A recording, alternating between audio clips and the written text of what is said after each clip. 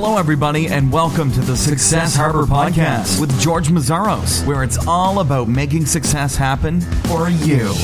Hi, everyone. This is George Mazzaros at Success Harbor, and I have Ben Simkin with me. Ben is a business growth specialist who started BusinessNet, which helps businesses generate leads. Ben's company helped increase their clients' businesses by almost $1 billion. In the following interview, we're going to talk about methods used to help grow business quickly. Instead of focusing on vanity metrics like traffic, Facebook likes, or Twitter followers, we're going to focus on real business metrics like sales and revenue. Very excited to have Ben on Success Harbor today. Welcome. Hi, George. It's awesome to be on this podcast today. Thank you very much for being here, Ben. And where are you? We're in San Diego, California. You're a little bit away, far from us.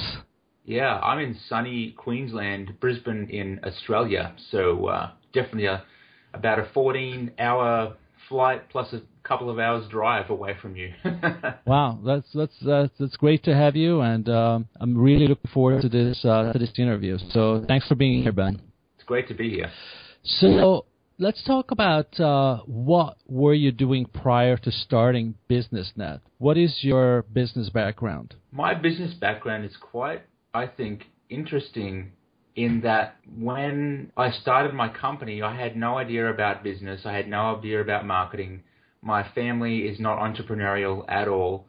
The way that it came about really is when I was from the age of 13, I was actually a computer programmer. I was writing software and video games in my spare time, and through my travels, I ended up meeting somebody at the age of 16 who said you should really go out on your own and start your own company. But it wasn't until a few years later, when I turned 20 years old, that I decided to really take the jump and quit my job, and I started my own software and IT company.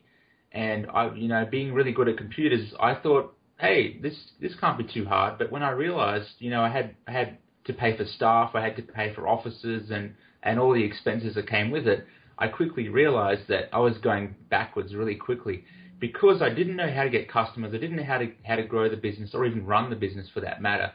So it was really a stressful time for me when in my early 20s when all of my other friends were just going out partying.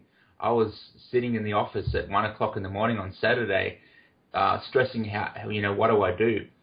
But so quit back then, it's really difficult, like you mentioned that your friends were partying, having a good time, and there you were, mostly I would imagine by yourself, trying to figure things out, 1 a.m. Yeah, it's a good question. What drove you? I never even once thought about quitting. I'm the kind of person who wants to figure, when I was 13, I wanted to figure out how to write software. So it's just like one of those things. I'll get all these textbooks out from the library and just trying to never give up on it. And then when I was 20, I was like, I really want to start my own company. I really want to get somewhere in life. I came from I wouldn't say a poor family, but definitely not a family that could really afford anything outside of groceries and paying the house off and things like that. So I was really from a family that really couldn't afford much. I didn't want to have that life for myself. So I wanted to fight as hard as I could to really try and get somewhere in life, and giving up was never going to be an option for me. So what were some of the mistakes that you have made early on? I mean, you started that business, you mentioned IT and software, you were like 20, and you mentioned that you didn't really know what you were doing. You knew the technical stuff, but running a business, you didn't. So what were some of the mistakes that you have made? Yeah, some of the mistakes that I've made, and I don't regret making them because they've taught me some valuable lessons. But I think some of the biggest lessons that I've learned are things to do with money, finance, and marketing. So when I went in on my own, I was basically acquiring stuff. I was getting bigger offices. I was getting more staff. I was buying cars and other things and all these overheads, and I was creating all these liabilities for myself that I had to pay every month. And then, it was a real struggle to come up with all this money. So one of the biggest lessons, I think, is to be able to leverage what you've already got. And that's another thing I'm going to talk about later on. I started my second company, BusinessNet, with just $1,500 I took out of the bank to start my second company. Just $1,500. and I was able to turn that company into a multi-million-dollar company. So that was really one of the big lessons for me. When I had my first company, I wasn't really making that much money in the whole scheme of things. In my second year of business, I made about $100,000, but most of that money was all spent on overheads and other things that I had to pay for. And so at the end of the day, I didn't have a lot to show for it. So I think that's one of the big things, I think, is make sure you keep your liabilities and overheads as low as you can. Okay, so kind of live below your means, so to speak. Yeah, definitely. I mean, you've got to minimize the risk that you take on as much as possible. Having been in business for so long, 12 years now, business I see is something that is not a secure thing. I see it's quite volatile, and anything could happen. You could lose everything overnight. You don't know. So you've got to really be in a position where if something bad happens, that you can recover from it. And I think that's really critical. If something bad happened to me right now, I would have enough money to last me, maybe a couple of years. So to run the company and all that kind of stuff. So it's really one of those things you've got to set yourself up so that you're not living day to day or week to week and not having to rely on, hey, I've got to get money in before next Friday, otherwise I'm in trouble. And having that lifestyle is a really bad thing for you to be in. It's funny because we hear this, it's kind of a middle class thing. You get out of college, you get a job, you buy a car, and then you get promoted, then you buy a BMW, and then you get promoted, and you buy a house, and then we kind of do that sometimes in business too. You get a larger office than you need, you hire more people that you really can afford, you invest money in things that you don't really need to invest money in, but because your business is growing, you feel pressure to do all those things. Yeah, you do, and you look at other people, and you're trying to emulate what other people are doing. And the problem with that is the people that you're emulating typically don't know what they're doing either. And so you're copying off either your competitor or somebody that you know on how they're running their business. And more often than not, they're just making the same mistakes as you are, and you're copying off those mistakes. I think you've really got to be really careful about who you look up to and who you emulate, and really ask yourself, is that person extremely successful? And if not, then I wouldn't be copying what they're doing in their business or in their life.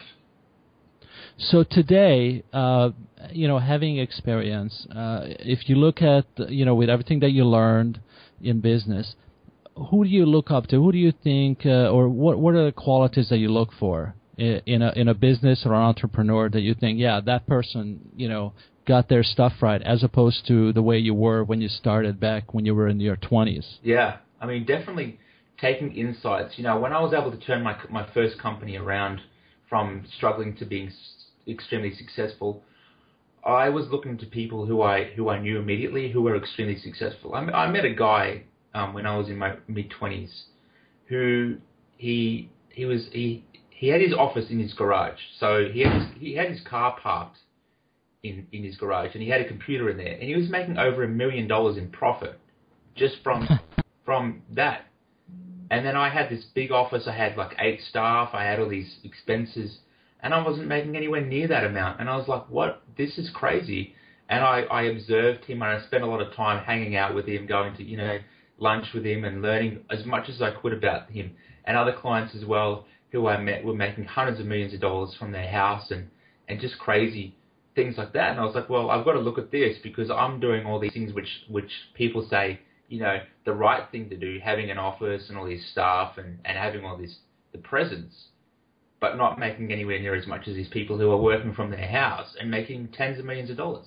So I really adopted those people as my mentors and emulated what they were doing.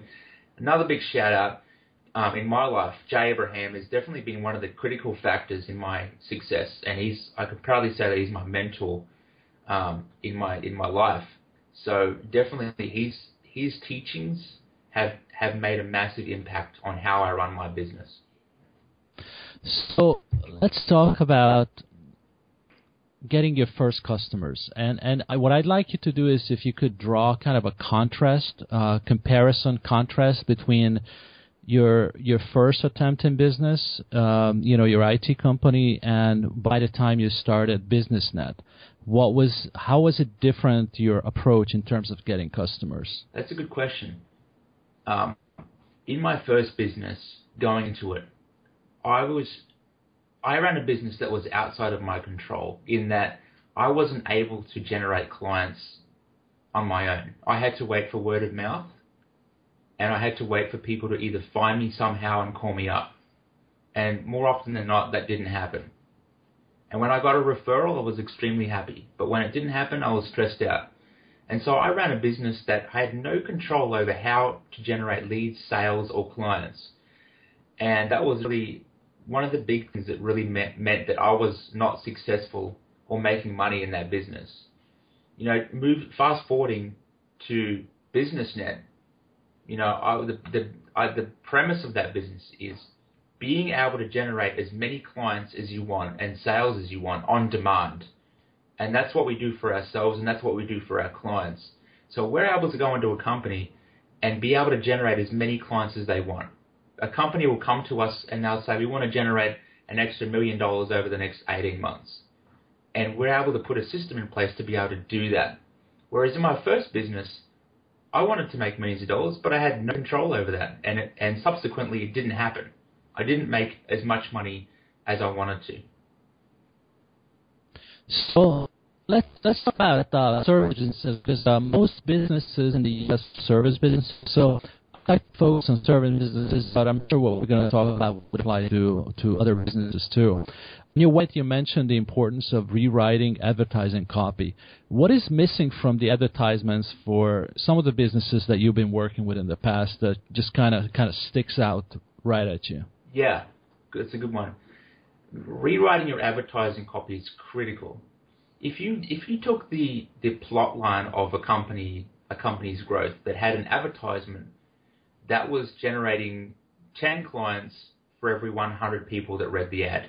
So they acquired 10 clients for every 100 people that read the advertisement. And then you had another ad that cost the exact same amount of money, but the words were different and the message was different. And it was generating 20 clients for every 100 people that was looking at the ad. So double what the original ad was generating. And if you look at those, and if you could plot the growth of the company based upon those two examples over, say, a 10-year period, the results are tremendous. You're talking, millions of dollars in difference in terms of losing money if you don't look at that.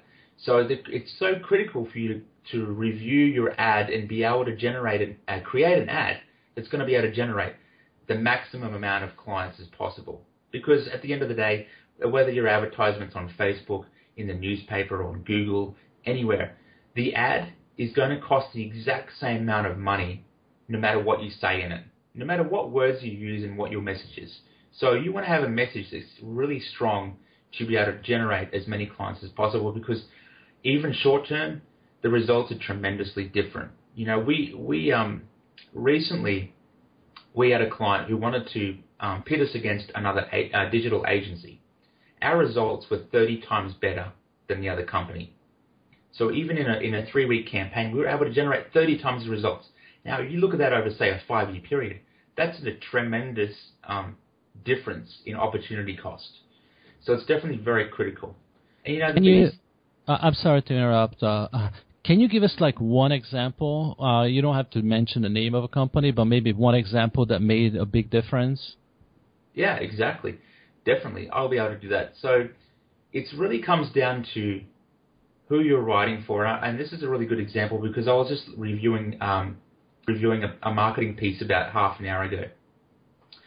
And it's of this guru, or calls himself a guru, trying to sell a workshop that's coming up for $800 a ticket.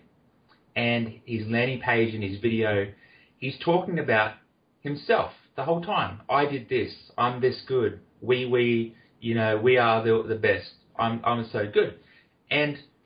But the problem with that is your target audience does not care about you. They care about themselves. So when you're creating marketing, you've got to really put yourself in your client's shoes and think about what are the things that they're worried about, what are the things they're frustrated about, what are the things they want to achieve, and how can I help them? And talk about that stuff.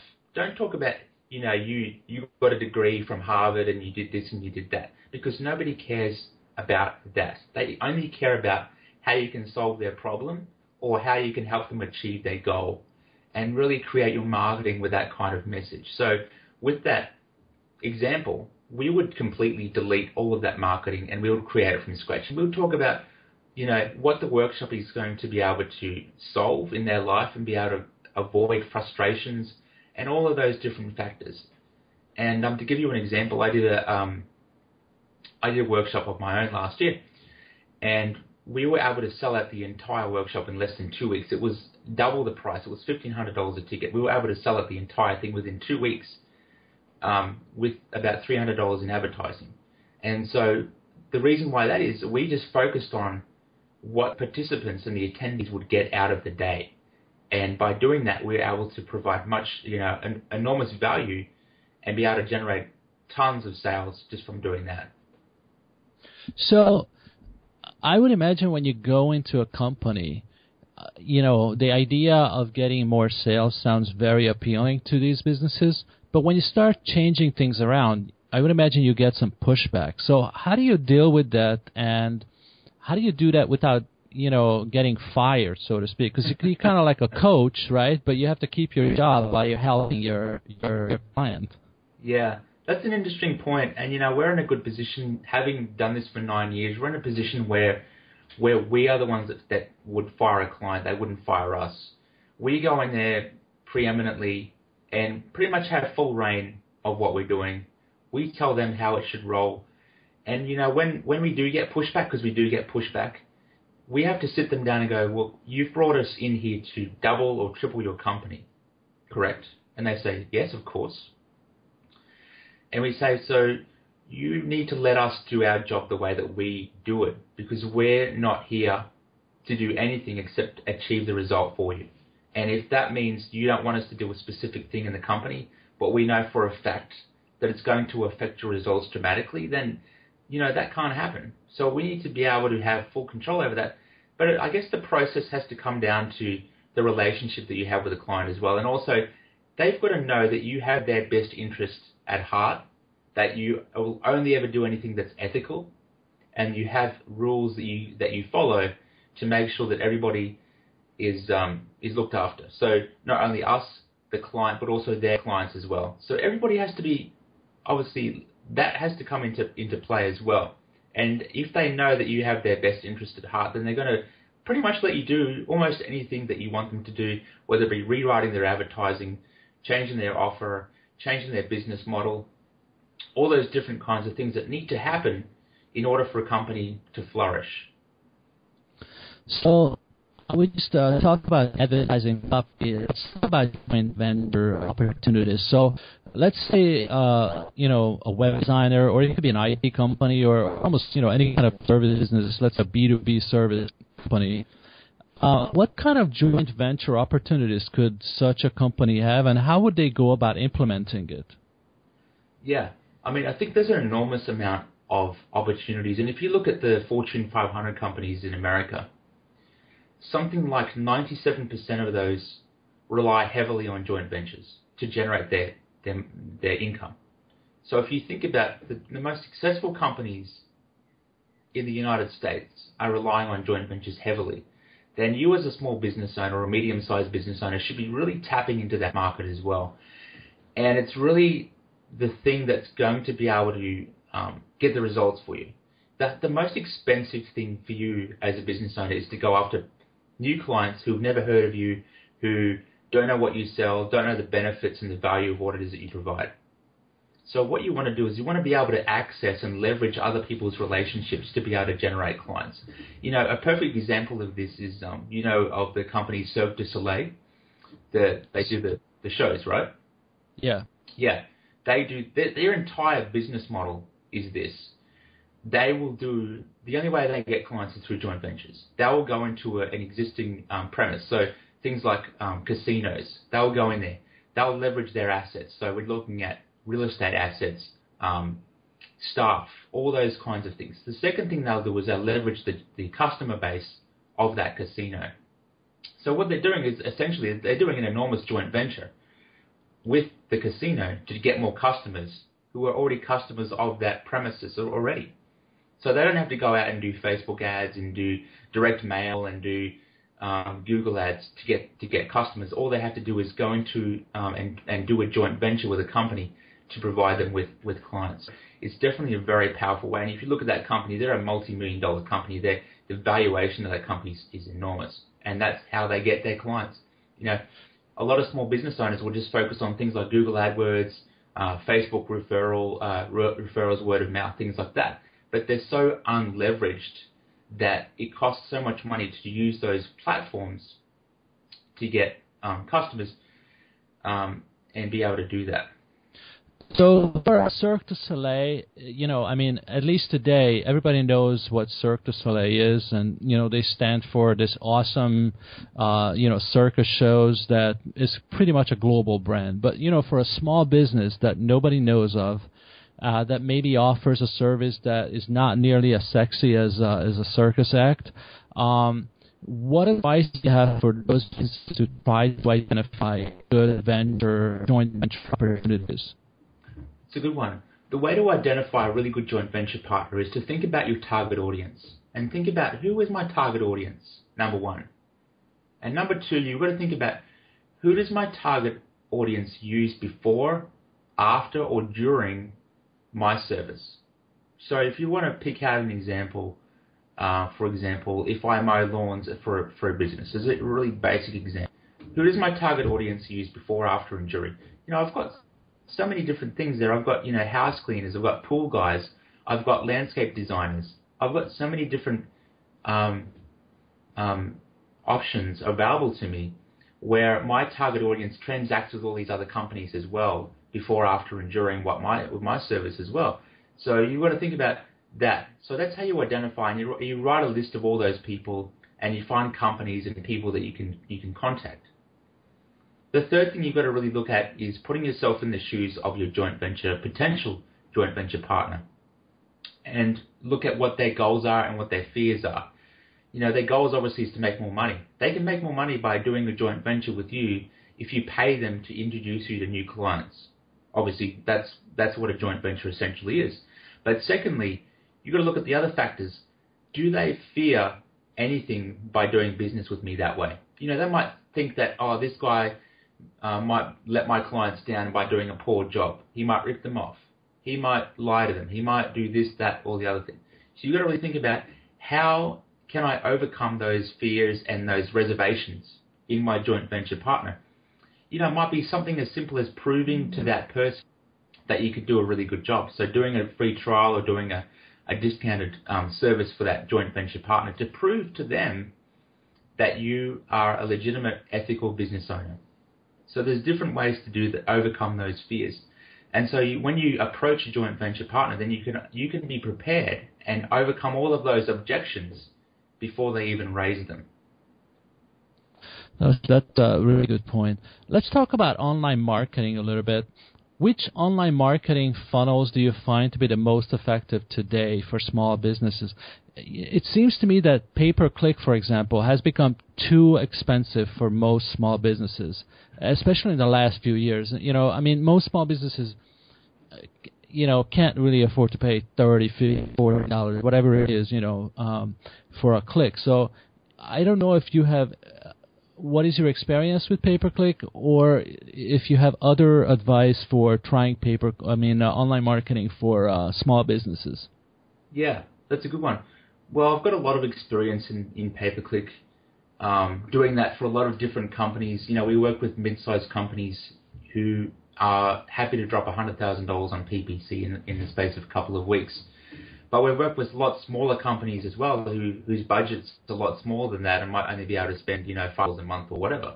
So when it comes to, asking yourself or really ruling out PPC in your business, I think the problem is not an expense problem. I think it's a profit problem.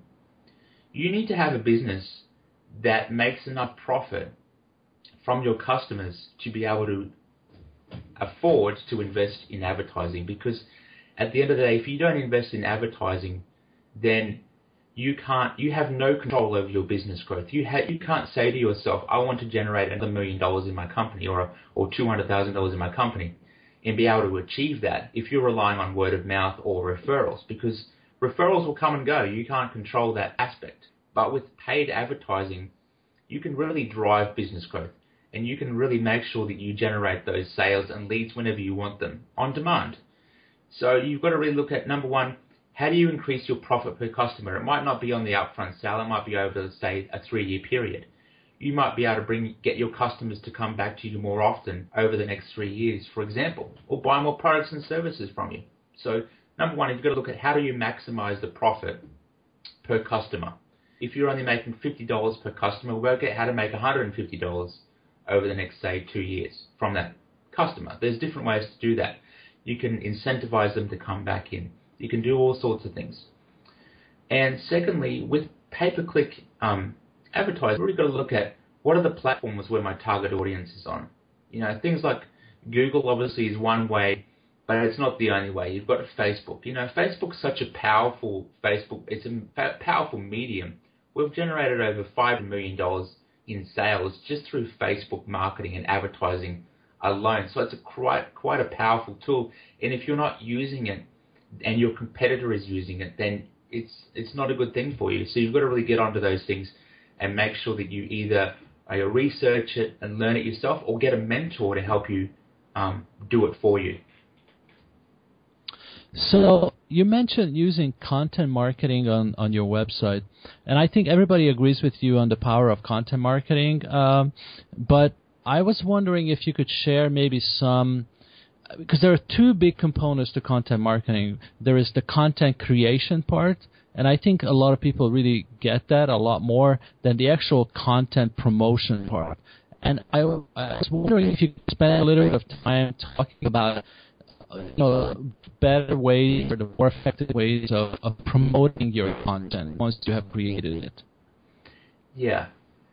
When you approach content marketing, I think you've got to really think about and step away from the computer for a minute and think about the strategy behind what it is that you're trying to achieve. What you're really trying to achieve is to create a relationship with your target audience, number one. Number two, obviously, they have to get to know you. But number three, it's really all about making sure you're providing value to them before you're asking them for something. So what I mean by value, I'm talking about things like being able to help them achieve results in advance before they even talk to you. So if you can create a blog article on how to achieve a certain goal or avoid some problem in their life, and they read that and they implement it, or they even just imagine implementing it, then that's going to give them enormous value. They're going to be happy to read the next blog article that you put out.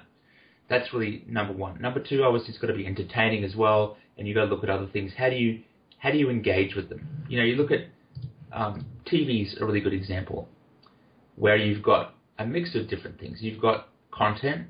Now, arguably, maybe not as good, not good content as you would like, but they're entertaining as well. You've got to keep that in mind as well, because if you're a boring, a tax accountant talking about, how to get an extra 1% on your investment or something boring like that, it's valuable, yes, but is it entertaining? Probably not. So you've got to be really keep that in mind.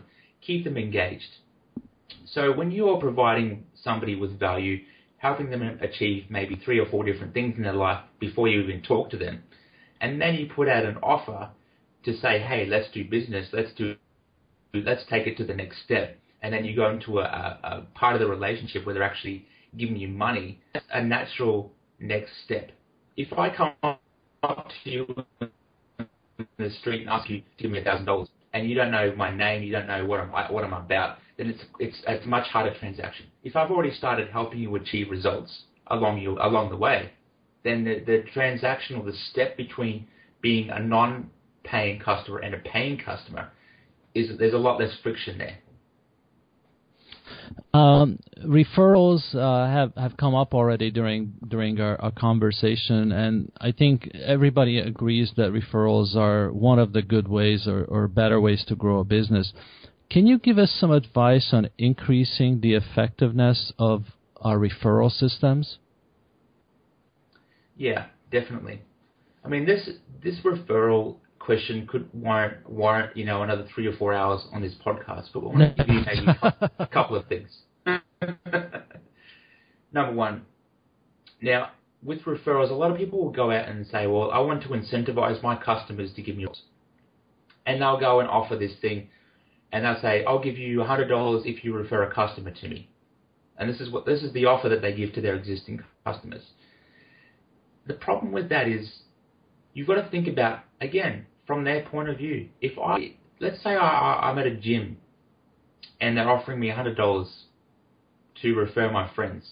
Now, I'm not going to refer my friends from that because I feel like I'm disadvantaging my friends, or I'm making money off my friends. It feels kind of grubby, right? Mm-hmm. A better strategy would be to do something like this, where you would offer your clients' friends and referrals a special deal, a discount, or a VIP access to something of benefit to that person rather than to your client. Because if I can go to my friends and say, hey, if you sign up through me, you'll get access to a lifetime discount of 20% or something like that. And I'm going to feel good about helping my friends out. And so I'm going to get a lot more referrals if I'm doing it like that, rather than trying to tell my clients, hey, make money off your friends and family. It's a much better strategy. So really think about, how does your target client think, and really be congruent with that. Yeah, that makes so much sense. It just makes you think differently about referrals altogether. That's a really good point. Now, let's talk about BusinessNet, and maybe the way I like to kind of introduce. I mean, we talk about what BusinessNet does a little bit, but maybe if you can give us one or two examples of businesses that you have helped, and how you helped help those businesses, so people get a kind of an idea of what BusinessNet does. Yeah, it's good. I'll give you two examples. Number one, our very first client that we took on board, when I started this company up, remember I invested $1,500 to start this company up. The very first client I took on board was a $35 million a year company. So they were generating $35 million on average per year. And they'd been in business since 1980. So in business for so long. And I went into that business and we looked at the different opportunities for them to grow. They were doing newspaper advertising and a few other things as well. And we looked at it and we looked, well, online marketing would be a really good way for you to leverage what you're currently doing. Your newspaper ad, you're already making, $30 million plus a year. Imagine if we used that marketing and we put it on essentially steroids and put it on the online marketing and use that to grow the company. So we ended up growing that company from 35 mil up to $115 million a year in less than 4.5 years. So we tripled the company, even more than that, just by taking one leverage point and using that to grow the company. So you basically help them, not to go deeper in the same area, but just help them discover new marketing channels, basically. Exactly. So when we go into a company, we don't go in and say one size fits all. We're going to do a website, we're going to do Facebook marketing, we're going to do this because that's what we always do. We'll go into the company, we look at where's the leverage point. What is the one thing or the three things that are going to really skyrocket your results? In that case, all we have to do is really translate his success from the real world onto the online world. And that more than tripled the company. It didn't have to be complicated. We just did the thing that was working and really just amplified that. I'll give you another example. Another company I met actually was about to go broke within probably a few weeks. They'd lost all of their investor money. They had lost $500,000 in the previous year. I had met with the 12 directors of that company who were basically ready to throw in the towel. And I met with them and I said, here, we can do things. We can grow the company. It doesn't have to cost a lot of money, but we can do this. So they had to actually redraw from their mortgages to ask for my fee to get me in. That's how broke they were. So they had to actually get a loan to do it. And what we did was we looked at a few different things. Look at, obviously the marketing was pretty critical, but other things to do with the offer what were they offering to the marketplace, how they were offering it, what was their business model, and how were they generating profit. So we had to look at all these different things because obviously it was a really sick company. We had to look at about 5 things to fix.